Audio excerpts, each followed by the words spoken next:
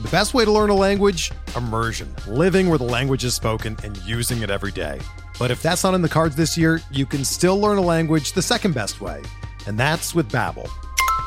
Be a better you in 2024 with Babbel, the science-backed language learning app that actually works. Don't pay hundreds of dollars for private tutors or waste hours on apps that don't really help you speak the language. Babbel's quick 10-minute lessons are handcrafted by over 200 language experts and help you start speaking a new language in as little as 3 weeks. Babbel's designed by real people for real conversations, and their tips and tools are approachable, accessible, rooted in real-life situations, and delivered with conversation-based teaching, so you're ready to practice what you've learned in the real world. Here's a special limited-time deal for our listeners. Right now, get up to 60% off your Babbel subscription at babbel.com/Blue Wire. That's 60% off at babbel.com/Blue Wire, spelled BABBEL.com/Blue Wire. Rules and restrictions apply. Hey, everybody. Welcome to the RotoWire Fantasy Baseball Podcast. We got lots to talk about tonight. We got big bids on Nolan, Gorman, and Fab. We have Jeff winning soccer championships. We have the Warriors up 3-0, and we got Justin Thomas winning the PGA. A good sports day here, all coming up next.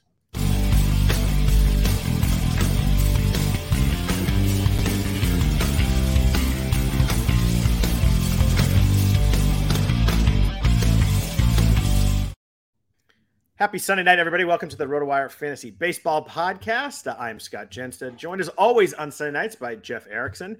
If you could please rate or review the podcast, that does help us out a lot, helps people find the podcast, all that good stuff. If you enjoy listening to us every Sunday night, please leave a bunch of stars, say something nice about us. It would be greatly appreciated. Jeff, it's Sunday night. We're in late May. We got the season in full swing. How is everything over there? Everything is fantastic. Everything is awesome. No, things are good. And that's before I looked at my baseball teams. We had a very, very good soccer weekend. My daughter's team won. They're a rocket ship of a team. That's 4 tournaments in a row, and my daughter scored the winning goal. She's not much of a goal scorer. She's had like 3 during this cycle, but it was a good day. She's like Draymond Green, just makes it when it matters. And then my adult soccer league team won the championship too. So, and I had 0 to do with it. But I was gonna say, how many game winning goals did you have? 0.0.0, but that's okay. That's not my job, Scott. How about a game-winning hockey assist or something like that? Yeah, I'm a defender. It's okay. All right. Well, you saved goals. That matters. Yeah. Life. Yeah.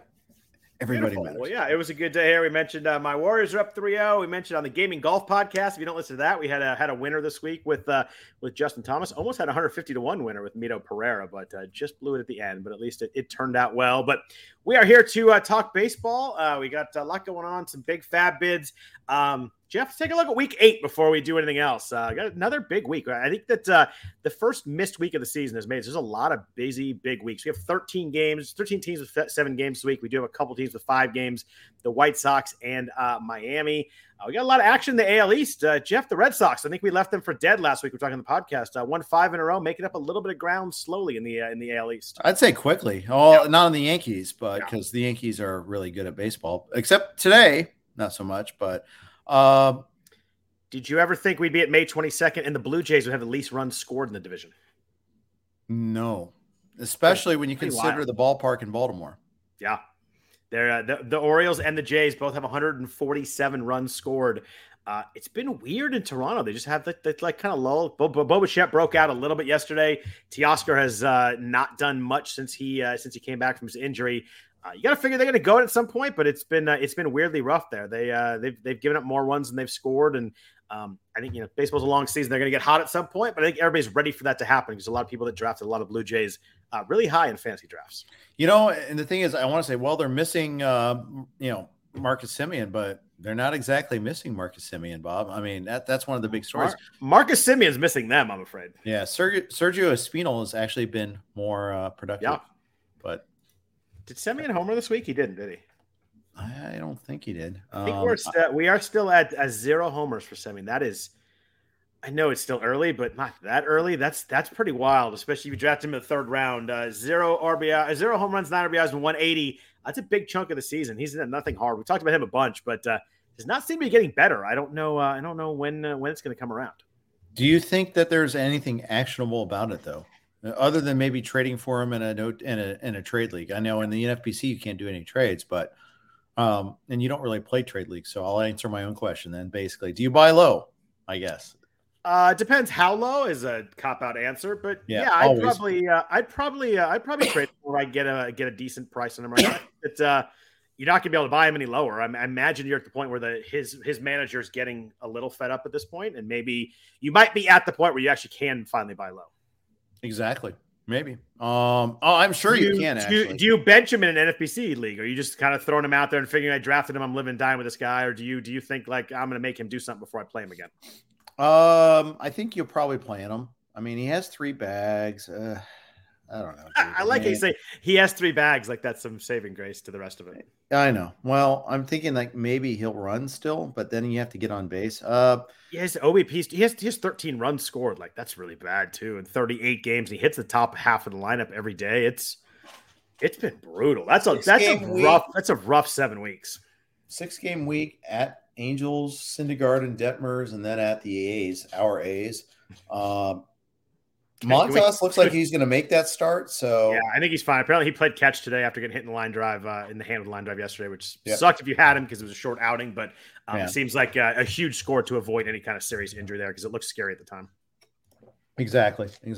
So I always think that sometimes those guys get pushed back by a day or two, but given that his start is Thursday anyhow, he'll probably pitch at least once this week. Yeah, so it's hey Reds though won 6 of the last 10, actually playing some better baseball. Do you think they catch the A's by the All-Star break in terms of record? Man, by the All-Star break, do I have to wait that long? Yeah, Shots probably. No, well, I mean, just because you are so despondent on your team, they're so unwatchably bad. I mean, well, and then you say, when the sign of hope is catch this unwatchably bad team by the All-Star break. It's 5 games. Yeah, you're right. That's 6 more weeks, and they're what? They're like 5. They're only like 3.5 games behind them. All right, how about by June 15th? No, not by then. Probably it's probably not likely, but July 1st maybe. I mean, do they trade away Montas? How do we like such bad teams, Jeff? We're bad people. Apparently so. We deserve bad things. Apparently, after him getting hit by a line drive, having a scare, him getting hurt, I imagine they would just want to trade him as soon as they can to avoid that, but. I think they'll trade him at the trade deadline, to be honest with you. I think they'll wait a little bit longer, get a really good price for him, and figure out who really needs pitching and kind of do it that way. But it'd be crazy to keep him, man. There's no reason to keep him at this point. When you've emptied the coffers this much, like you might as well just fully do it. Yeah. I mean, it's the opposite of a go for it. Just when you're all in on just sucking the life out of your fan base. I mean, let's go full. Padres are hot in San Diego, though. Won 4 in a row. You think they have a chance to stick with the Dodgers long term, or we're just looking at a first 6 weeks kind of thing? No, they got a chance. Pitching staff's nice in San Diego, and the pitching staff is rough with the Dodgers right now. I mean, they're also in a stretch where they're playing 31 games in 30 days. I think I had transposed the other way, but it's still rough, really rough, and. Yeah, Tony Gonsolin's saving them. Like he's going out there throwing good starts. Like he's stepping up big right now with Kershaw out, and they're throwing Tyler Anderson twice this week.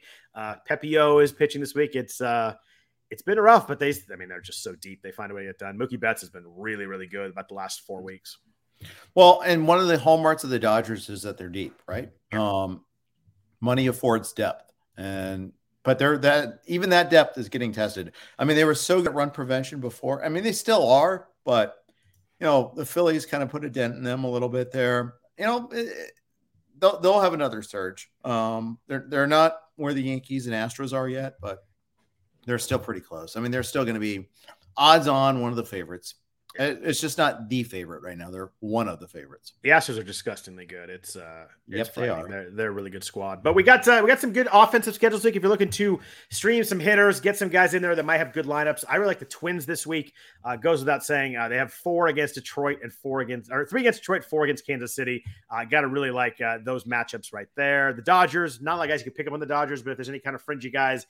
They get Pittsburgh this week, who gave 18 runs to St. Louis today. All the St. Louis young guys were mashing today. 4 at Washington lines up really well. The Cardinals are suddenly a fun team. They've got Yepez, they got Gorman, they got Brandon Donovan. They got a lot of guys that suddenly they're a different team than they were even a couple weeks ago, and they're a lot more fun to watch. I wasn't the first to point this out, but the Cardinals are being aggressive right now. I mean, they're calling up their prospects. Liberatore went back down, but they called him up for a start. I think on the pod, it was funny. Like on Thursday's podcast, I was musing or maybe on one of the XM shows, like, oh, Liberatore is never going to get called up. He's 22. Just be a little patient, my God. And it turned out they had to wait a day. Yeah, it was really funny. I asked about Gorman and Liberatore, and next day, boom. I did not get Gorman anywhere, by the way. They seem really, I mean, at least if you read the quotes, they seem pretty committed to Gorman playing second base every day. He hit second, I think, today and yesterday. Like they seem like they waited, and they called him up. And it seems like he's going to play and play every day and be a significant part of their lineup at least. Yeah, I mean, they moved Edman. He can not strike out 40% of the time or whatever it is. But, he's there to hit. He's there to play, which I think if you're going to call somebody up, that's the way to do it.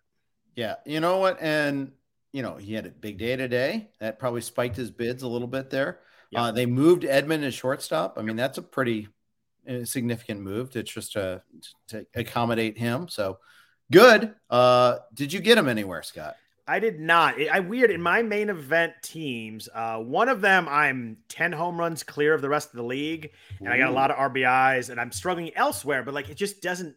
It seemed odd to really do a huge bid. I think I'm going to need a huge bid on pitching or maybe a stolen base guy at some point. It just didn't make sense for a guy that, really his calling card is power. Probably going to hit for a low average, probably going to hit a bunch of home runs. My other league is a little more balanced where I am. I was in the 130s and 40s for a bid. He went in that league for 317 to Justin Mason. So I really had no chance of getting him. So I was a strong bid, but clearly nowhere near good enough to win. My other league, he went for 177. So it's kind of more in the range with my bid in the other league, but it just didn't work out. I like him. I think he's going to be fun. Love where he's hitting. He wasn't a perfect fit for maybe what I needed to spend my fab money on. I kind of made a conscious decision not to be super aggressive with him or really anybody so far this year. I don't want to spend 30% of my budget on anyone. Are you guys okay in closers and saves? So maybe you're waiting for something like that, or you're not going to need that. Oh, we're absolutely not okay in closers and saves in one of the two. We do have Clay Holmes. You and I talked off air about that, and that's a nice one to bring off the bench, though. I tell you what. Yeah, well, we actually have to bring him off the bench is the problem. We haven't done that yet because I'm an idiot, but. No, the notion was that we're trying to pile up wins early. And we did have 4 wins on Friday, which was pretty darn awesome. And then that is 2 more Saturday. Yeah, in this era of not many wins, that's really good. We kind of talked about before we jumped on how if you're a Chapman owner in fantasy leagues, if you have Holmes, how worried are you about Chapman? I think that with tonight he gave up another home run. He gave up 2 earned runs. I think that's 5 straight outings where he's giving up runs. He mentioned after the game he's dealing with a little bit of an Achilles thing. Said it's not an excuse, but it's there, so kind of is an excuse. But runs in 5 straight games. Thank you for saying that, by the way. Runs in 5 straight games. Holmes has been absolutely electric. Michael King has been electric. They have really good relievers. We talked about how, maybe that leash is not quite as long as it's been in prior years. You mentioned he's a free agent this year. They don't really kind of owe him anything. They don't have to worry about him next year. Do you think the leash is kind of at the point where it's really short finally? On a scale of 1 to 10, I put it about a 5. All right. I think I am concerned. And it's Which not says a lot because it's always 10 with Chapman and the Yankees. Like it's been that way for years. And five's a lot. Well, it's performance and now injury on top of that. And now that the reasons that they gave him such a wide berth in the past are kind of evaporating. I mean, they have no obligation beyond this year. Yeah. And he the last couple of years, 4 of the last 5 years had a walk rate over 10%, but striking out 40% of guys clears that up a lot. Strikeout rate right now is 24%. Didn't look what he did today, but I mean he had no strikeouts in a third of an inning, so it didn't go up. But 24% suddenly makes him mortal and makes those walks very concerning, giving up a lot more contact. When you walk a couple of guys and you can't strike everybody else out to cover it up, suddenly that matters really fast. Now, sometimes it comes back. I mean, I remember when we were writing Craig Kimbrell off as dead. Yep. And then he rallied and had a great year last year, at least before the trade. Point is, with relievers, I mean, that margin is so thin.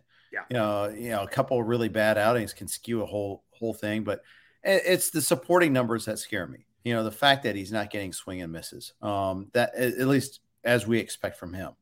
Yeah. That's concerning. Yeah. I mean, it's just, you used to be able to walk 2 or 3 guys and then come in and just gas 3 guys and it wouldn't matter. But swing and strike rate, you mentioned 16.7% last year, 20.1% in 2020, 11.8% right now. Like still fine, but not for a punch out reliever that walks too many guys. No, elite closers are at 20%. Yeah. And it's just, that's okay for a starting pitcher, and especially if you're going to walk guys, that's just, you're leaving yourself to a lot of BABIP gods, a lot of, he's given up, he gave up a home run tonight. I don't know how many home runs he's given up. He's going to only give 2 home runs in the year, but the walks with lack of strikeouts is the big concern for me with Chapman right now. It is. Concern. I mean, I'm gloating is actually the cause for me, but I know I need to be careful. I just don't have. How long ago did you pick up Holmes? A while ago, like 3 weeks ago. So you've had him. You were. I mean, had him. But here's where I can't brag because he's been active 0 of those weeks. But that's okay. Better to have him, and you guys clearly have good options if you're not using him. But what has he given up? He's given up 1 run, something like that this year. Given up 1 earned run in 21 2/3 innings, 27% strikeout rate, 2.6% walker rate's really nice. Dude has been awesome. He has, and 4 wins and 4 saves. Wow. I talked to Shu, and we're gonna get him active, which means expect him to come back down to earth. I mean, he's allowed, 1 earned run. He's allowed 13 hits, just 2 walks. I mean, he's not a massive strikeout guy, but that's actually maybe that's okay. He's not, because then your margin for error maybe is actually wider than you think because he's not so reliant on the stuff being A++. Yeah, and they can bring in Michael King to gas people in the 7th and 8th, and then go to Holmes the 9th. I think it'll be interesting. A lot of this will be on Chapman's Achilles. Maybe they give him a little bit of a break. So we don't know too much about that right now. I just mentioned it after the game. But let's jump into Fab. Let's start with the starting pitchers. It was a tough starting pitcher week, at least for me. Brady Singer threw well twice this week for the Royals. Obviously, a big prospect pedigree guy, was a first-round pick in 2018. Struggled last year. ERA was 4.91. Strikeouts were down. The strikeouts are up a little bit this year. Obviously, in a small sample, he's thrown 19 innings, but up a little bit. Pitched well twice this week. Were you aggressive at all going for Singer, maybe thinking that he's kind of figured something out here? I actually put in a bid on AL Tout Wars where he is available. I mean, the thing is, he was in the minors. He was in the minors. That makes sense. Yeah, and then he came up. The problem is we probably missed his best week. It'd be tough for him to top this week. I agree. I mentioned I'm good in power and some things. I could use some pitching. I was pretty aggressive with him. I was in the 70s, got outbid. Someone bid him, Michael Govier, who we both know. I think was at like 85, so it was close to getting him. I think you could squint a little bit and see that maybe he's figured something out. I wasn't going over the top for him, but I think he's an interesting arm in a season where it's kind of hard to find interesting arms, especially in a 15-team league. I found any kind of deep league, whether you play 15 or AL only, NL only, whatever it is, it's been hard to find arms you can trust right now, and that's probably going to get harder as we go along. It's not going to be suddenly them popping up. You're going to get kind of retrade guys or guys that have dropped. But it seemed like Singer was maybe an upside guy that's a chance to do well. Yeah, I agree. I think it's harder to find bats than it is arms, and that's why I want to make sure I try to be more aggressive on the bats. Do you think that'll change as we get to summer and ball and all that? Do you think that we're going to shift that? Maybe it'd be tougher to find. It has already started to shift, hasn't it? That was my thought also. I think that I feel like the first month I can kind of throw anybody out there and he's got a good matchup, let's just throw him. And now I'm a little more gun shy, kind of where I was last couple of years with picking up kind of streaming guys and 2-star pitchers just to get some guys out there. Right on. Yeah. We go back to the George Kirby bidding last week, and that was one of the reasons why I was calmer when it came to Kirby. And the first start was not really good. I think does he get the A's this week? Yeah, he does. He does get Oakland on Tuesday. So nice landing spot. Hopefully Seattle needs that too, by the way, after this past weekend at Boston. Yeah, they ran to the Red Sox at the wrong time. What did you do with your old friend Johnny Cueto? 2 good starts this week. His first 2 starts off the IL. Did you put some bids in on him? I did. I was kind of in the mid range. I got outbid in one league. I got him in one league. I think that it's possible he gives up 8 runs next outing, but this is a guy that last year ERA was 4.08. Like, he wasn't horrible last year. I think I remembered him being worse than he was because 2020 was so rough in San Francisco, and last year was pretty good with the Giants. Are you buying this? Are you? He's one of those guys that can trick people for a few innings. Do you? Where are you with Cueto? Were you guys in on the bidding? In on the bidding, yes. Not my priority, but definitely in on the string of bids. The thing about Cueto too is like, I'm looking at the schedule and they have a weird thing where they've got a Friday off this week. Yeah, it must have been, I guess it's because they play the Cubs on the weekend. Yeah, they've got some sort of Hall of Fame things or what that, yeah.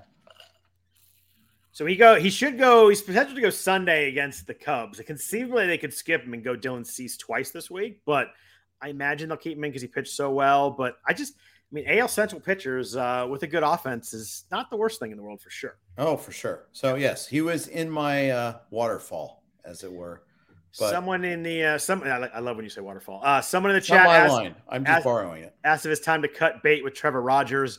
We're going to talk about Trevor Rogers a little bit later. I'm holding for now, but I'm certainly concerned.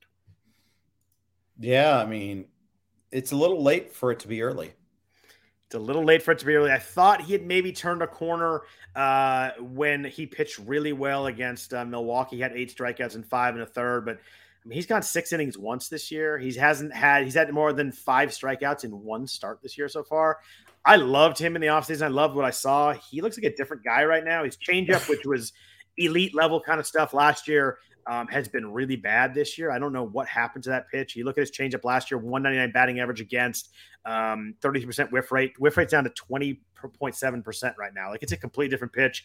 I really liked him. I guess I should. I figured I took both T. Rogers in the main event, and one of them's worked fantastically well. The other one, not so well. Yeah, and I mean the velocity is the same. So to me, I think it's like he's tipping his pitch. I think I've said that before with you, or maybe on a different podcast. I don't know. I talk a lot, but people like to hear you talk, Jeff. I don't know about that. We'll see. That said, I should probably know more about the movement stats, things like that. That's where I think I still have a knowledge gap, but I want to know why people aren't swinging at that changeup. Yeah. And people aren't really hitting it. They're just not swinging at it. They're not swinging and missing at it. They're not, the batting average against still 214, but his fastball's getting killed. And maybe, the tipping kind of makes sense because maybe people are laying off that pitch and killing the fastball, which kind of lines up. I guess my answers are always in a 15-teamer. There's no way I'm cutting bait yet in a 15-teamer. In a 12-teamer, I'm still holding on. I think the upside is too big at this point to drop, but I don't think it's far off where the 12-team thing becomes a pretty real question. I don't think it's more than 2 or 3 more starts before you gotta figure out if you really want to keep the guy. I mean, the nightmare scenario is that of course you drop him and someone else picks him up and he figures it out. And I was tipping pitches. Now, it might just be that he's getting less movement on it too. And if that's the case, then that would explain everything too. Yeah, as a guy with a 2.64 ERA at 133 innings last year, I'm not ready to give it up yet. I mean, I just think that there's too much upside there. I may be just being stubborn because I took him early and I liked him, but I'm holding for now is my answer there. And I'm actually starting him this week. Yeah, I think I would too. In the leagues I have him, I am. I don't have him in the mains, but I have him elsewhere. We're driven by the search for better. But when it comes to hiring, the best way to search for a candidate isn't to search at all. Don't search, match with Indeed. Indeed is your matching and hiring platform with over 350 million global monthly visitors, according to Indeed data, and a matching engine that helps you find quality candidates fast. Ditch the busy work. Use Indeed for scheduling, screening, and messaging so you can connect with candidates faster. Leveraging over 140 million qualifications and preferences every day, Indeed's matching engine is constantly learning from your preferences, so the more you use Indeed, the better it gets. Join more than 3.5 million businesses worldwide that use Indeed to hire great talent fast. And listeners of this show will get a $75 sponsored job credit to get your jobs more visibility at Indeed.com/Blue Wire. Just go to Indeed.com/Blue Wire right now and support our show by saying that you heard about Indeed on this podcast. That's Indeed.com/Blue Wire. Terms and conditions apply. Need to hire? You need Indeed.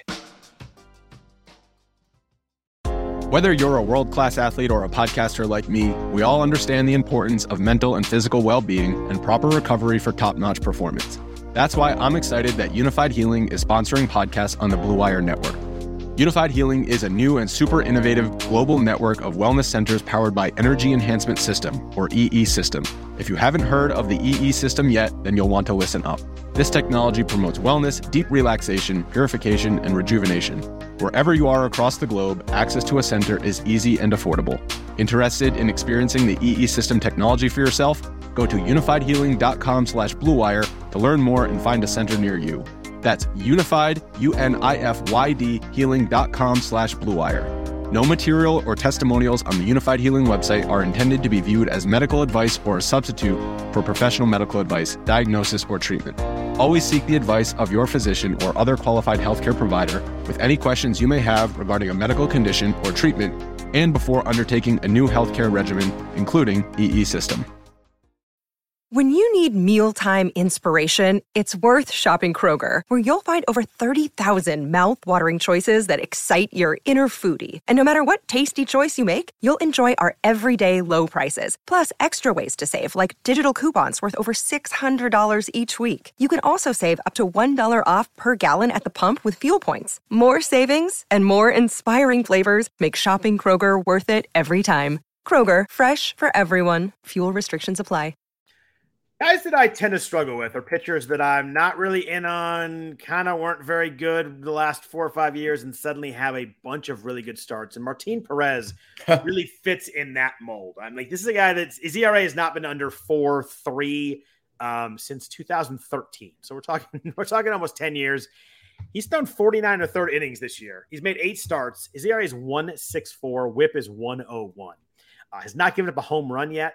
Swinging strike rate's up a little bit, but still under 10%. So we're not talking about a guy striking. His strikeout rate's still under 20%. Walk rate's about 6%. Are we looking at a random luck kind of thing? Are you buying in on Perez? Ground ball rate's really good, 56% there. What do you do with a guy like this? Because I always struggle. I'm like, if I pick him up, I'm going to hit the blow up start. But then you keep missing out on good stuff. So where do you kind of fall with this guy? I picked him up in AL Tout Wars, and Martin Perez's next start is at Oakland, our A's. Stop picking on our A's. And then a home start against Tampa Bay, which, by the way, they strike out a lot. Yeah, they do. And then a home start against Seattle. They get a 2-start week next week, not this upcoming week, but the following week. Yeah, I mean, I'll at least ride with him in the next couple of weeks. Of course, that could be a formula for fail because he is Martin Perez after all. Right. But maybe he's exactly the type of pitcher who benefits from this environment. He feels more empowered to throw strikes because he doesn't get punished when he misses within the strike zone as much. So why not just keep force feeding strikes? When we were talking before, we talked about some two-step pitchers, what to do with those. I think you mentioned you guys picked Tucker Davidson, Braves pitcher, gets 2 starts this week against Philadelphia. A little scary there, but then Miami's second start, both at home. What do you like about Tucker Davidson? I think mostly 2-start week. I think he pitched reasonably well his last time out. I'd like to see a few more Ks, but I just think that there's some possibility 2 home starts basically. Yeah. I think that I looked at him and I had him on my waterfall, as you would say. Yep. But James Anderson's line. I just stole it. That's all. Fair enough. Speaking of guys who struggled in the past, but have seemed to really turn on the gas lately, Nick Pivetta has had 3 straight really, really good starts. This is someone that 2 years ago, everybody loved. Everybody saw the strikeouts. Everybody's like, here comes the breakout. And he blew up with a 7 ERA in 2020, the year that everybody's in on him. But you look at his last 3 starts. We had 3 starts ago against the White Sox. Good offense, good team, 6 innings, 5 hits, no runs, 8 strikeouts. At Texas, pretty good matchup there, 7 innings, 1 run, 4 strikeouts. But the one that really kind of put him on everybody's radar, who had not fully seen his last 2 starts, complete game against the Astros this week. 9 innings, 1 earned run, 8 strikeouts, 2 hits. He gave a leadoff home run to Jose Altuve. I think they're retired 18 in a row after that. Did not give up another run. Pitches look good. He passed the eye test. I actually watched that game. I watched the last 4 innings of that game. Someone was like, Nick Pavetta's pitching well through 5 against Houston. I'm like, here comes the blow up. And he just got better. He got stronger. He looks really good. Do you think we're finally seeing the Nick Pivetta breakout? And then we're going to see a David Bush breakout. Not Matt Bush, but David Bush. David Bush is an old school, like Ron Chandler target kind of guy, right? Yes, there. exactly. Yeah. Because we've constantly been looking for this from Favetta for years and years. And lots of good players have been falling by the wayside by that. But Phil Dussault, that was a Phil guy this year. So he's this year's Robbie Ray. No, he might not be, but he really corrected it at least this last start against the Astros. And he gave up a leadoff homer to Altuve in this game. And then he's like, okay, I'm done with that. Okay, hit this now, jerk. Yeah, I mean, you look at his last the fourth and fifth start ago, he only pitched 4 in the third and 4 2/3. But these last 3 starts, 6 innings, 7 innings, 9 innings. I was in on it. He has 2 starts this week at Seattle and home Texas. Like, I really like the matchups there. I like how Boston's offense is finally coming around. Gotta like that for win opportunities. I'm in this week for the 2-start week that I'm going to address and figure out whether I want to keep him. But I'm in this week and I'll be starting him where I have him. Yep. I don't have him anywhere, but if I had a chance to pick him up, I'd consider it.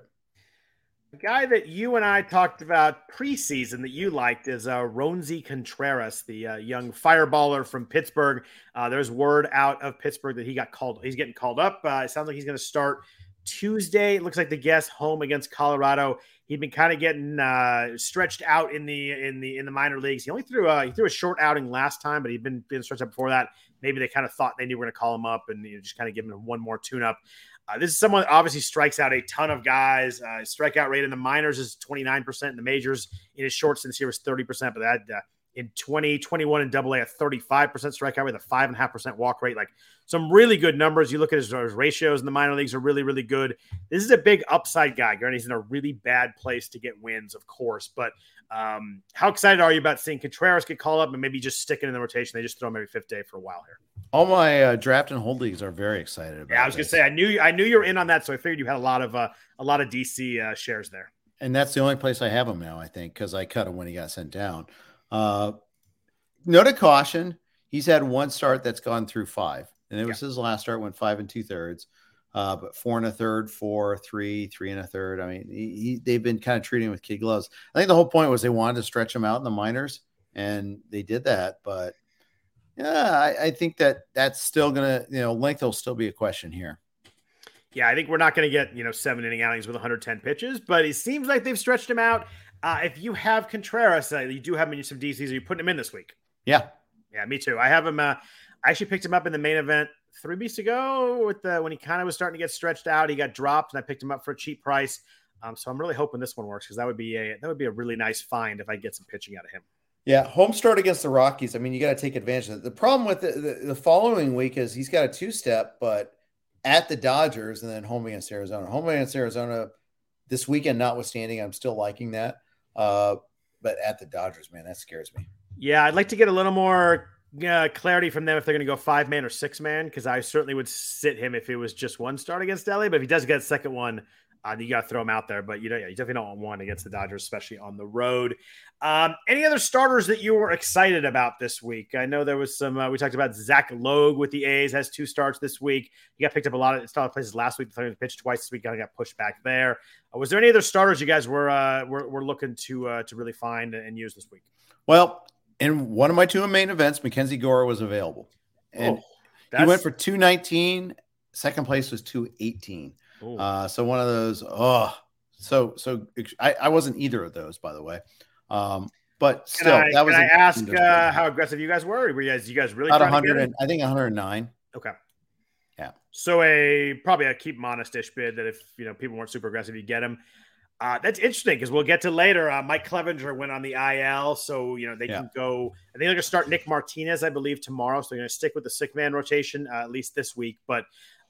Gore's been good. Gore was good again today against the Giants. He got the win there.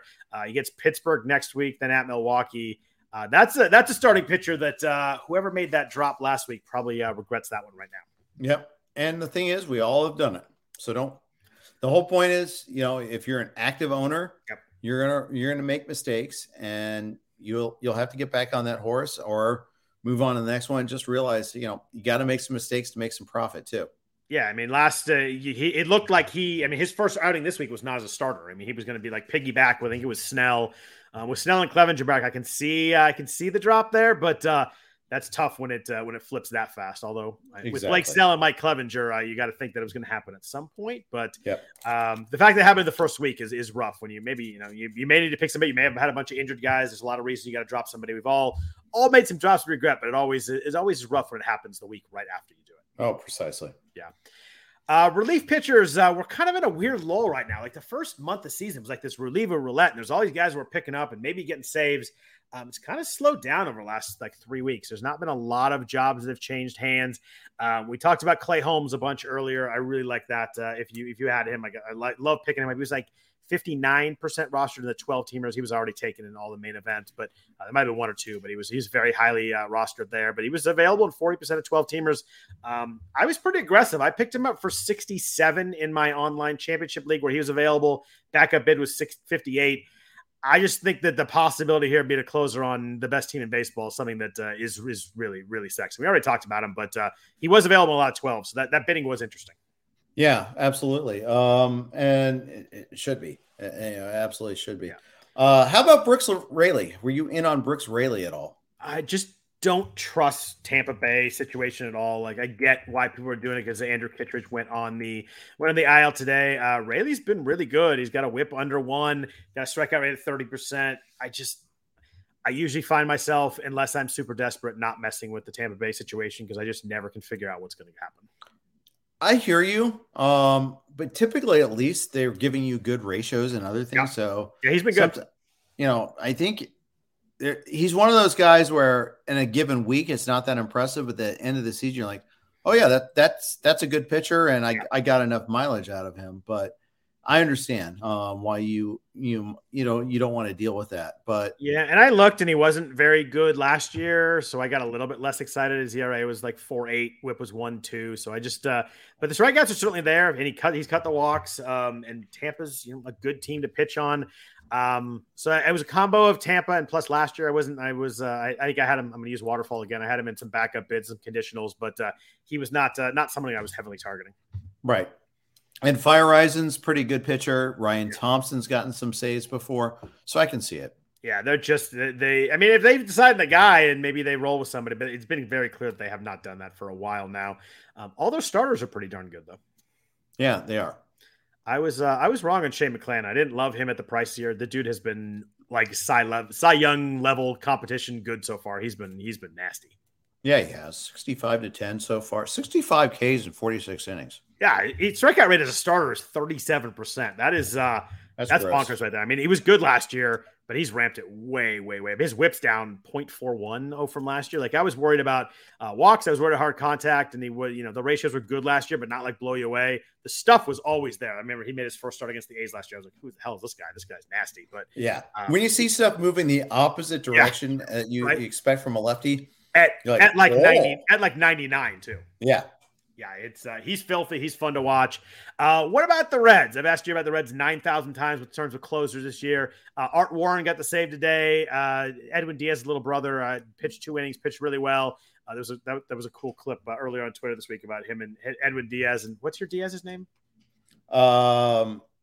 It is Alexis Diaz. Alexis. I was going to say Arthur Diaz, and I knew that was wrong. I knew it started with an A.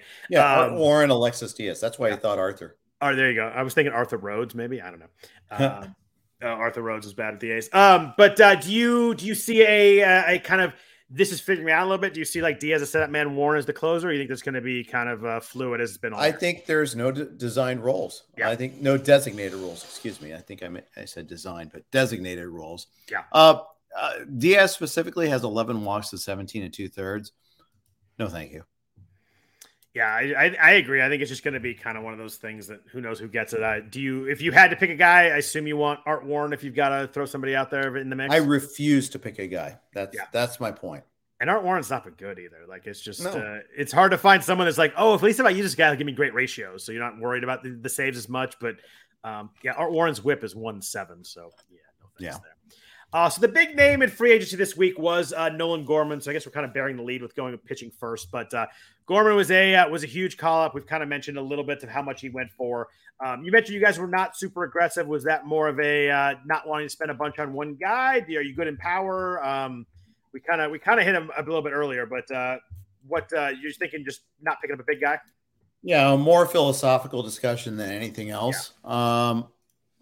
And for a guy that strikes out so much, even in AAA, it's one thing to strike out that much in the majors. I get it, but he's got to keep. He was striking out 34% of the time in AAA when he was crushing the ball. When he made contact, great. But if you're missing it that much, you're going to miss it a lot in the majors too. Do you buy it was only 19% in 2021 in AAA? Maybe you fall somewhere in the middle, or do you think that you see selling out for the power, swinging and missing 16% of the time? It seems like 15 home runs in 34 games is pretty crazy, though. It is. I mean, everything's crazy about him. Yeah. And I know he got off to a good start, but pump the brakes. It was against the Pirates. It was Pittsburgh. They scored 18 runs. It was one of those days where everybody was hitting. On that note of 18 runs, Jeff, I'm pretty over the position players pitching in games. Oh, thank you for bringing that up. Did you see you see the Giants one? Was it yesterday? It was today, wasn't it? Luis, I didn't see it. If it was today, I definitely didn't see it. Luis Gonzalez came in, actually pitched 2 scoreless innings. He was throwing 43 miles an hour. It was just like he was getting guys out because it was so dumb to watch. It was like there used to be times where like it would happen every once in a while and a guy would come out there like throwing 85, like, oh, I didn't know this guy could throw 88. Like now this guy's throwing like lob pitches at 43. It's just stupid. Well, the Cardinals are using it in winning situations now as victory laps. Did they throw it last Sunday and Yachty today? Yachty threw today. Oh, isn't that neat? No, it's not neat. He gave it 4 runs too.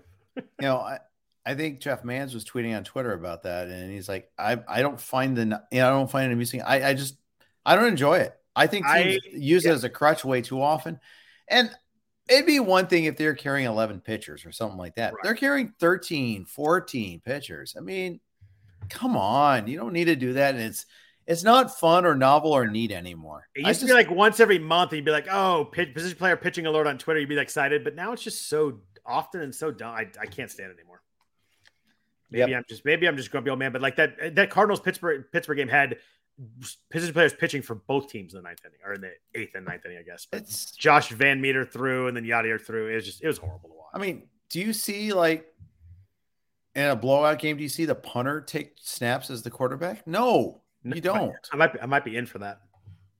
I mean, I might be until give me a little Johnny Hecker running the 4th quarter offense. Yeah, until you see him getting like destroyed. Right. Yeah. Well, remember Kendall Blanton? I mean, with the Broncos when they had that COVID problem. That was what a great story. That's ugly. Wasn't he like 1 for 13 or something? It was something insane, right? It was so unwatchable. It was terrible. I think I started him in some league as a wide receiver getting quarterback stats. It did not work out well. It was not sneaky or tricky. You got duly punished. I did. I did it too in one league. So yeah. I admit that I earned that punishment. What about other bats? You mentioned before that you thought finding bats was tough. I'd agree with you there. Looking at kind of corner infielders, there was not a lot there. Frank Schwindel got called back up, has been a little bit warm. Were there any corner bats that you mentioned this week? I found it really hard to find first and third baseman. I was really excited about picking up. It was pretty scant out there. Scant is a good word. We re-picked up Frank Schwindel and dropped Colin Moran. Man, just what a great move that was. Awesome. Just gross. It's so hard to time these fringy guys. It's so hard to time. But I mean, I won at least. So there's that. At least Schwindel showed a bunch. There's a bunch last year. Hit really well in AAA. Hit 326 with the Cubs last year. Got a little bit warm this week. I think he homered today. Both him and Patrick Wisdom both homered for the Cubs today. Who knows? I'd rather have Schwindel and Colin Moran though, if I had to put it that way. Yeah, I would, and we got him back at least. So boot and rally. Fantastic. We mentioned Nolan Gorman at middle. He was a second baseman. Was there anybody else that you found at second base? How do you feel about Jonathan VR right now? He was starting really cold. He's eligible at second, third, and short. Was available in some 12-teamers. I was actually tried to get him. And I got outbid, I think, which is maddening because I actually need stolen bases in that league. Do you think that VR is at a point now where he's going to play every day, because he certainly has been lately, and maybe warming up a little bit? And obviously, finding stolen bases is not easy, and he's a guy that can throw up some stolen bases in bunches. You should say, like Pimpin, stealing bases is not easy, but you missed that opportunity. I'm not able to pull that off, I'm afraid. Yeah, you are, but it's okay. You're much cooler than I am. I think I tweeted on Monday about his VR's lack of stolen bases. So of course he had a couple this week. Right. But the whole point is, like, what are we doing here if he's not running? I mean, he's not of any use if he's not running, but he is starting to run now. So I didn't get VR back anywhere, but I could see it. Yeah, I mean, he had 2 stolen bases and 2 home runs this week, and he has 2 home runs and 3 stolen bases all year. So you probably miss his best week of the season, or maybe he's just ramped up and ready to go. I bid $17. It's not like I'm super fired up about it, but I need some stolen bases in one of my onlines. That's kind of my weakest stat, so I went for it. But got outbid, so I hope he goes back to being first 6 weeks, Jonathan VR. Where he was not playing every day. Yeah. Outfield is an interesting spot, though. I don't think there was a lot at corner and middle this week, but there were some outfielders. What is up with the resurrection of Cole Calhoun in Texas? He had 5 home runs the last 8 games, I believe it is. Really hitting the ball hard, playing every day. He's only hitting 243, but hard hit rate's 47.5%. Barrel rate's 13.8%. Are you in on the Cole Calhoun ride the hot streak? I picked him up last week in the main event. That would really worked out pretty well. I'm going to call myself just lucky on that one because I need an outfielder. He was playing. I think he hit 2 home runs on Sunday. I'm like, all right, I'll try this out. Every once in a while I get pretty lucky, and it's kind of fun when it happens. But yeah. Are you in on him kind of moving forward as a usable guy in a deeper league?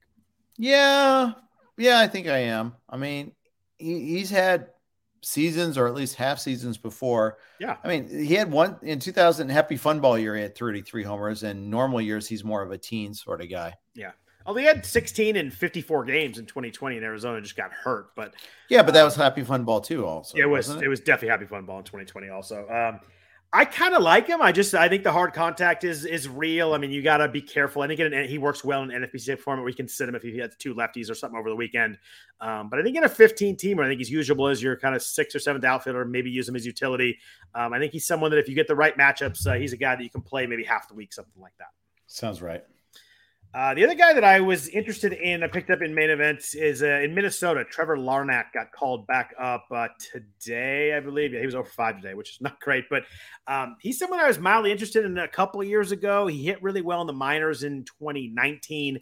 Has not been great since, but I think he's a guy who can hit the ball hard. Even in 2021 with the Twins, he only hit 223, but 40% hard hit rate, 9.5% barrel. So far this year, 44.5% hard hit rate, 11% barrel. Guy that when he does hit the ball, hits it pretty hard. A lot of strikeouts, you get some batting average risk, but I think he's someone who, again, kind of a matchup play, deeper league, AL only, can run in some home runs. He's only 25. He's a first-round pick. There's a little bit of prospect pedigree here, too. I kind of like Larnach a little bit. Kind of do, or at least I have in the past, but he's also striking out a lot, too. Striking out a lot. He's going to be a batting average problem for sure. Yeah. What about in Tampa? Isaac Paredes, a Derek Van Riper favorite for many years. He's talked him up. Our old RotoWire friend now at the Athletic. Homer today for Tampa. I always worry about playing time at Tampa. You know, they're still trying to figure out like it's going to be is Paredes going to play, is Brujan going to play to call back up Josh Lowe. But Paredes is an interesting guy. Were you in on him at all? I think he was he was backup bids for me in my AL only league on Thursday night, but wasn't my priority. I will say that he has out-homered the guy he was traded for, Austin Meadows, by an infinite amount. I was going to ask you, Austin Meadows. I dropped Austin Meadows today at 12-teamer. The quotes that I saw from the Tigers were very concerning. He's got this vertigo problem. They're really concerned about it. They can't figure out what's going on. You combine that with 0 home runs, 0 stolen bases already this year. I kind of cut bait on him. I'm worried about production-wise. I'm also worried about him health-wise. You know, obviously you want him to figure out the health stuff first, but I dropped him at 12-teamer. I don't think I could have quite done a 15-teamer, but he's right on that fence right now for me. I can appreciate that. I think name value is alone probably prevents you from doing that, but at the same time, I mean, yeah, it's frustrating. And weird part is he was for a while he was hitting for average but not power. Yeah, I mean, I couldn't believe it. 0 home runs and 0 steals. It's been a weird, strange Austin Meadows path since that one huge breakout year where everybody was like, this is the next big thing, and it's been kind of rough since. Yeah, it is, and emblematic of the Tigers' struggles all season long so far. That is true too. A couple of old vets. We talked about Cole Calhoun, but a couple other old vets had really big weeks. I'm curious if you were interested in picking them up. One of them is old friend of the podcast, a guy that you and I both have really liked over the years. David Peralta in Arizona had a really big week. Kevin Kiermaier in Tampa Bay, someone with, and whenever he's healthy, he's got a little speed power upside. Had a good week this week also. Deeper leagues, these old boring veterans. Were you in on a Peralta or Kiermaier bids this week? I think I'd be more interested in Peralta in leagues where he's available. Me too. I just think there's a little bit more consistency at the plate. Hits in a good spot in the lineup. Almost always they're pretty committed to him. But he's up to 7 home runs right now. He's hitting 225, but some pretty good hard contacts. He's above 40%. Doesn't strike out a lot. Walks a lot. I just always kind of liked him as a hitter. Yeah. I think the batting average will come up. This is a guy that hit like 293 a couple times, hit 300 in 2020, 260 last year. There was no power last year, but it seems like the power's back. I'm more a little worried he may be selling out. He's swinging and missing more than he was, but we can find a happy medium of maybe hitting a little more power, but a better average than now. I think he's usable. I think he's borderline usable at 12. I think he's definitely rosterable at 15. I'd agree with that. Anybody else outfield wise? Kyle Lewis in Seattle was available in a bunch of 12-teamers. Former rookie of the year. Expected to be called up here pretty quickly for the Mariners now that he's healthy. How do you feel about Kyle Lewis kind of moving forward here? Well, I mean, he has a place to play with Kelnick back down. So, I think anybody that's going to get regular at bats, you got to at least consider him. I think Kelnick struck out twice where you were talking about him right there. Oh, boy. It's not gotten better in the minors. He's at 48% strikeout rate in the minors through his first 25 plate appearances. Josh Lowe is like that too. He got a little bit warmer, but yeah, Lowe is crazy. His first 21 plate appearances in the minors, he struck out 15 times. Has come around a little bit, but he's still at 43% in 65 plate appearances. Not going to get called up really quick when you're striking out 40% of the time. Nope. The Kelnick thing is weird. Like, how do you feel about him? Like, if you're like in a dynasty league, what the heck do you do? I mean, you got to just hold him, but this is like the next big thing, and he's been bad 2 years now. I mean, that we're not talking years, but 2 different seasons. I think you kind of looked over last year. It's like, first time up, and he just I don't know what to think, but it's been rough. He's swinging, missing a ton this year.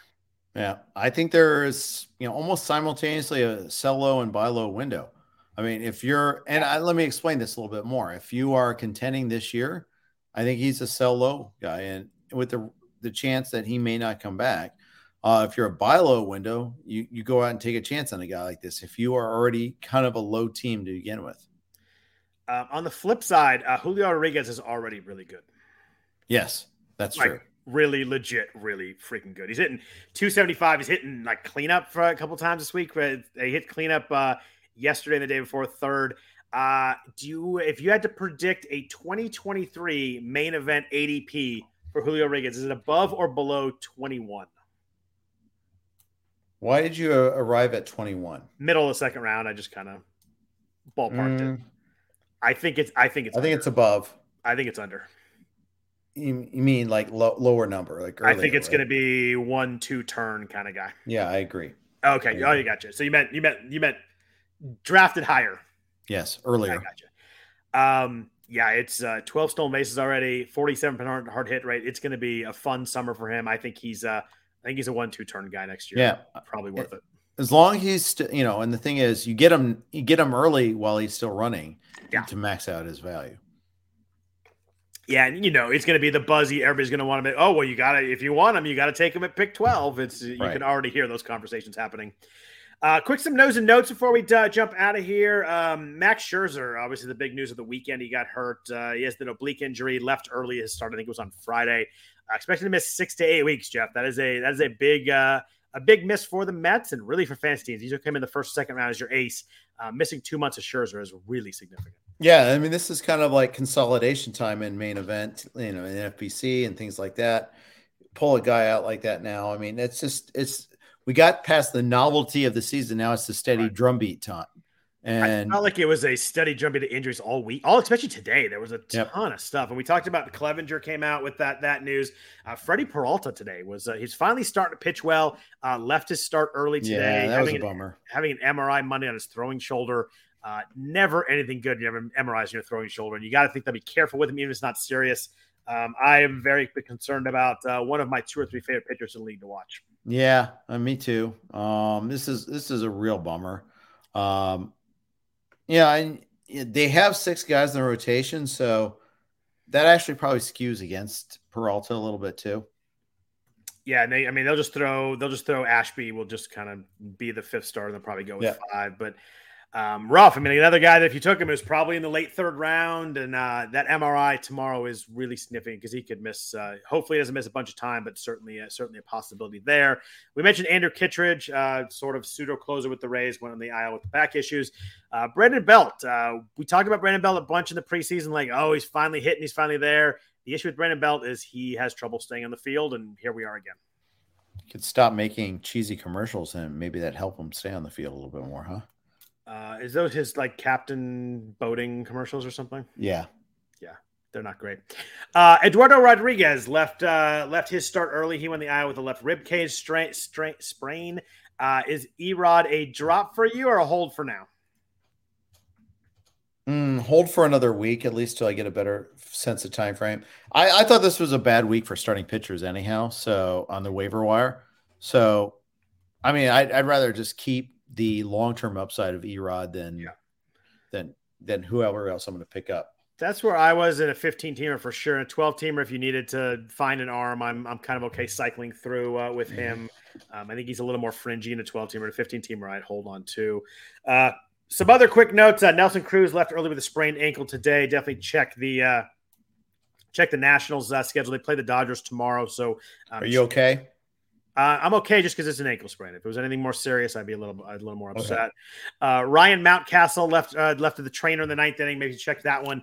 Steven Matz kind of falls in the Freddie Peralta range. He left his start early today, having an MRI in his shoulder coming to. I think another one that I would be very concerned if I had Steven Matz in leagues. Yeah, he's the opposite of Peralta too, though, because I'm never really interested in watching him start. I've never been tempted. I'm not tempted by him.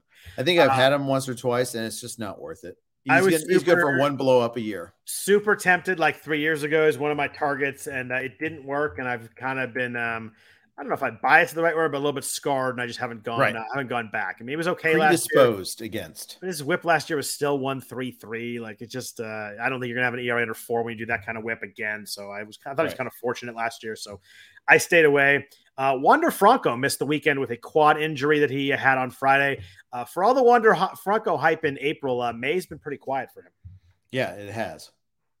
And I think that, young player kind of stuff, we expect that, but it's just funny how everybody's like, oh, you should, I can't believe people took Wander Franco ahead of, or Bobby Witt or Julio Rodriguez in front of him. And it's amazing how things flip. Franco's hitting 203 with no home runs in May. Yeah, and I think he didn't run out of play at one point in time too. Got some blowback on that, and that's part of growing up as a major leaguer too. It is, and I obviously think he's going to be really, really good. But yeah, 203 with 1 stolen base and 74 plate appearances in May. It's been a rough month. We talked about Frankie Montas. It looks like he'll be okay. I think you can start him this week if you normally start him. Ramon Laureano sat Sunday with some swelling in his hand. It's weird to me. Like, I don't really have an issue with the steroid stuff and all that, but I found myself not liking Ramon Laureano as much as I used to. I think I'm holding a grudge from last year. Yeah, I mean, especially because they were like in a pennant race, and losing him just killed them. It did. They really tanked after that, and they had to give up Jesus Luzardo to try to address that with Marte. And now, of course, Luzardo is hurt again, but prior to that, he had kind of refound himself. So you never know. I mean, why weren't they spending more time trying to do that themselves, I guess? Or maybe they did and he just wasn't listening. But point being is, it seems like a missed opportunity. Yeah, and Laureano, I mean, obviously I watch more A's games than I want to. I watch a lot of their games just because it's ingrained in me, and they usually play at night, and there are not many games on, so I flip them on. Laureano to me looks super rusty, and it's to be expected. I mean, he missed a lot of time last year, missed a bunch of time this year, but he didn't look like the same guy so far. I think that you have to probably hold him in a deeper league, but I've not liked what I've seen so far. Hitting nothing hard, does have a couple stolen bases, but not hitting any, not driving the ball at all. He has 1 RBI and 58 plate appearances. Granted, a lot of that comes from the fact that nobody's on base for the A's, doesn't help, but I'm not super optimistic about this turning around too much for Laureano as a big fantasy helper this year. Agreed. Joey Gallo and Higashioka, I can never say his name, went on the COVID IL for the Yankees. So if you have them, you might miss Joey Gallo going 1 for 26 this week, so you might have to take him out. Jazz Chisholm, who on the opposite has been really good, has had a great season so far, left early Sunday with a tight hammy. Obviously, I hate to see that with anybody that steals bases, so we check that one. JD Martinez, same kind of thing, scratched Sunday with back spasms. Dylan Carlson in St. Louis. We talked about the young, exciting Cardinals. We thought that Dylan Carlson would be one of those. Has not done a lot this year. Hitting 247, 2 home runs, 1 stolen base. Sounds like he might go on the IL. He might be getting kind of drop territory. He's not hitting anything hard, not doing a lot. I wouldn't be opposed to dropping him in a 12-teamer right now. Because I'm so vested in him, I'm probably going to be, I'm going to block all evidence and probably wait a little bit longer. I thought he was starting to come around a little bit too. And I thought this was a particularly ill-timed injury. I'm looking at his recent stats. You're right. He hit 314 in May with a couple of home runs. So you're right. April was really rough. May's been better. I was just worried about IL if he needed a spot, but you're probably right. I think in a deeper league, he's probably a hold, maybe coming around a little bit. I do like him talent-wise overall. I just 21% hard hit rate. He's not shown me a lot yet this year. Last note. This one affects you. I was a little disappointed with the Fernando Tatis news that came out. Yet to resume swinging a bat. I think we kind of thought of him as like a really super quick healer, kind of crazy robot like Ronald Acuna. But it seems like we're a ways off still from Tatis Jr. Yeah, and that's really bad news for my main event team because it's all politics are local. But of course, yeah, I mean, but this was always a threat. That was kind of the point, especially with his type of injury. Yeah, no, totally. You just kind of like think of him like he came back so quickly, like with the shoulder, and I just kind of thought that we'd see a quick flip on him. And you thought he'd super heal every injury, not just yeah. You think he's Adrian Peterson, Racuna, whoever you want to go with, but he's fielding slowly rolled grounders, but has yet to resume swinging bats. So you got to think we're 3 to 4 weeks off at best, right? Yeah. But weren't we always anyhow because of the 60-day trip? Yeah, but that could have been early June, right? I think we're looking at like late June, early July, probably. Yeah, maybe so. Yeah. Obviously, you're not dropping him; you're holding him anyway. But crazy that the Padres was 26 and 14 without him. Like it's talk about like picking up some of the trade deadline. That's going to be an internal pickup. That's really awesome. Yeah. Usually we hate that terminology, but in this particular case, I think it's appropriate.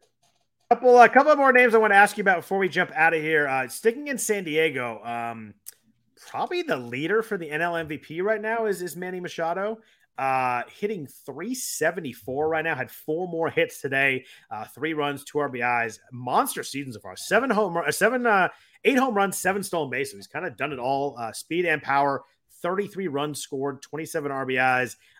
Machado is a mid to late second round pick and providing like top 5 value so far. I seem to remember him going a little bit later in draft season because I think people started to realize, okay, he's got some combo possibilities. Yeah. The fact that he already has 7 bags and not caught once. Huge. If you can maintain that at all, you're looking at a massive fantasy season. Yeah, it's already there. I think he's probably I'm trying to think. Is he probably the MVP? Him or Pete Alonso maybe is probably the NL MVP if you had to vote through 7 weeks. So if we don't, but Machado's been huge. He's been any team that grabbed him in the second round. There's a few minefields in there. He's been really, really good. Another guy that's in the NL West has been awesome. Mookie Betts. We talked about him early. What's up with Mookie Betts? Not hitting the ball very hard, kind of struggling. That has fully flipped. He's been awesome lately. Kind of carrying the Dodgers offense at the moment. But you look at him in May, hitting 316, 6 home runs, 19 runs scored, 17 RBIs. I think he leads the league in runs. I think he leads the league in run score, which is not surprising. I mean, that's a big part of the reason you and I talked like him in the late in the first rounds. Like even when he's slumping, he's going to score runs leading off for this team. But with Freeman and Turner behind him, Muncy, all these guys behind him, he's got 9 home runs, 3 steals, 360 OBP, 38 runs scored. Right now, certainly providing that first round value pretty easily. I think common fantasy and otherwise advice is that runs get overlooked at times. Okay. Do you buy that premise? I very much buy that premise. And I also buy the premise that it's hard to find runs on the waiver wires. The one stat, we look at, like, I think you and I talked about it early in the season, but or in the preseason, when you look at like the top run scored guy at the end of the year, it's always the top elite studs. It's really hard to find guys to score runs because they're always the guys are taking the first 3 rounds. It's hard to find them on the waiver wire. It's hard to get. Nobody's putting a guy that hits first, second, or third. They're all picked up. They're all drafted. You can find steals. You can find RBIs sometimes. You can find home runs. It's really hard to find run scores if you don't address them in your draft. If you get behind in that stat, it's really hard to catch up because the good teams have all these guys that are scoring runs. It's really hard to make up ground there. Agreed. Yeah, and it's one of those things you don't think about in the box score. You're like, oh, how many home runs and RBIs did he have? How did he steal any bases? How many hits did he have? Very rarely like, oh, Mookie had 3 runs today. It's not something you talk about. Nope, not at all. Some props to you on one of your favorite pitchers, Sandy Alcantara, another complete game shutout today. I think is that complete game in 2 of his last? Oh, I guess the other one was 8 innings. So he's gone 7, 8, and 9 his last 3 starts. He kind of had a little bit of a hiccup early on. He had that start in Seattle. He get 5 runs that kind of ballooned his ERA a little bit. But after today, he's down to 2.11.